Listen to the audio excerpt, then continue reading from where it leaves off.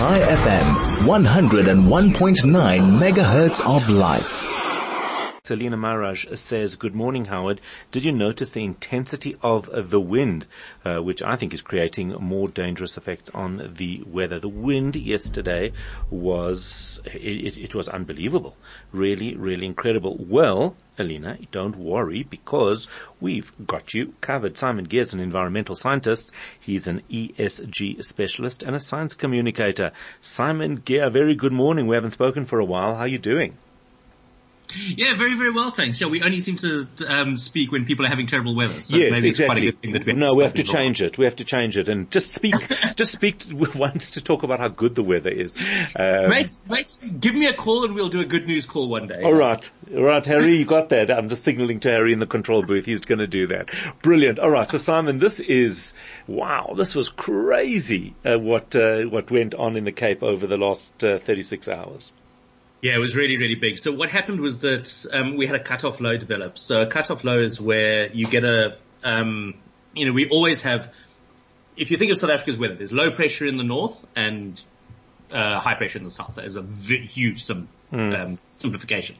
And every now and again, that low pressure will make a trough and it will sort of duck down into the south and then develop vorticity, and you actually get a low pressure forming. And a low pressure cutoff low, what we call it. So the air is now circulating around it, and that really sucks air up from the ocean, from the sort of lower moister parts of the atmosphere up into the upper atmosphere, and then you really get proper rain forming. This is the same, for your older listeners. This was what caused the Langsberg floods back in the early 80s. Wow. Exactly the same sort of system. So it came through over Cape Town, 2 or 3 days ago, and caused enormous flooding there. I mean, the N2 has now been cut off, I think, at Botorofeer. And now the rain has now moved further east. So Cape Town is dry today, but there's rain from Plet through sort of towards PE and onwards into the Transkei. I don't want to make this about us, but what does it mean for us? So what it means for us is that we'll have to be sending sympathetic social media posts to our Cape Town friends. What's it? Prayers, light and prayers, prayers and thoughts. Right, hashtag prayers and thoughts. Do that and then we're done. Which is nice because they're usually sending sympathetic ones back to us, about our lifestyle in Joburg. It's true that. No, but also we're actually going to get some rain on Wednesday, which is a bit of a surprise. So today's going to be dry. Tomorrow's, today's actually quite surprisingly chilly, I think, because we've got some of this cool air coming in from well south. But we are going to see a bit of a low developing on Wednesday, and it is going to be quite sort of cloudy and thundery on Wednesday. Wow. Is that early? When do we normally start to see this type of weather coming up to Gauteng? So there is a bet that happens within the South African Weather Service each year as to when the first convective thunderstorm is going to happen, which is the classic summer thunderstorm. Right. And I would suspect they wouldn't count this coming rain.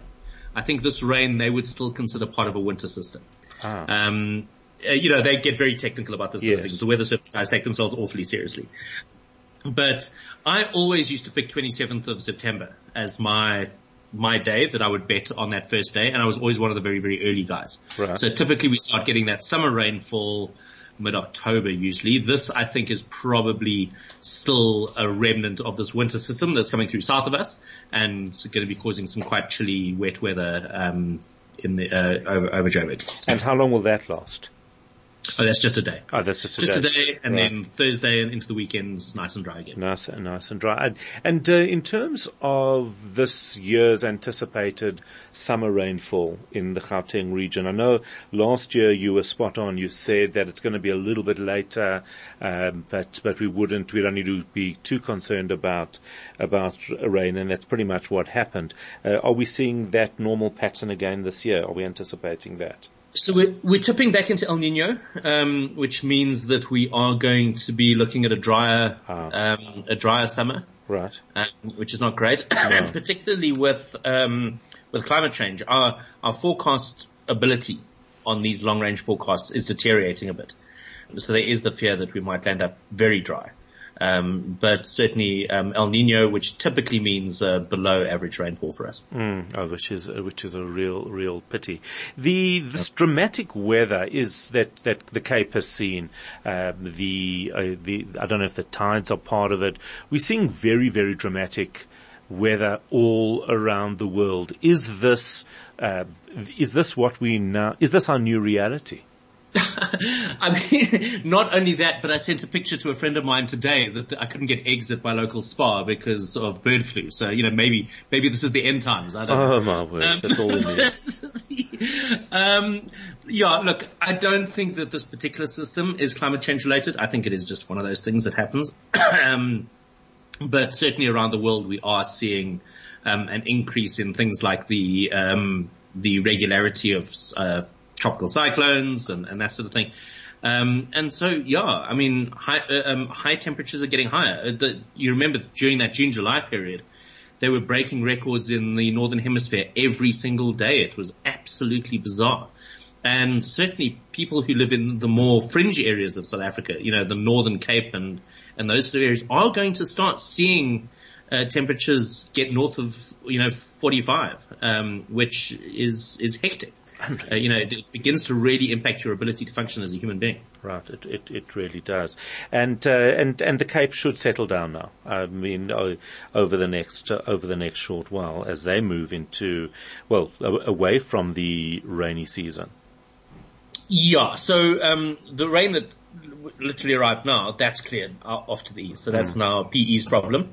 In fact, it's centered over East London at the moment, which is a pity because our women's proteas are down there at the moment. I think they're on Thursday. Hopefully that'll clear by Thursday.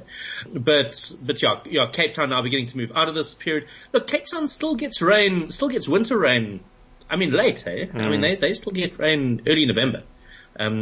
So they've still got a few cold fronts to go. Yeah, look, I still think that the remnant of the drought there keeps people at least a little bit more grateful for the rain, even if it lasts a little bit longer than it should. Obviously not to this extent, but the rain is and the water is most definitely welcome. It is 8:43. Simon Gear, thank you as always. Simon is an environmental scientist. He's an ESG specialist and a science communicator.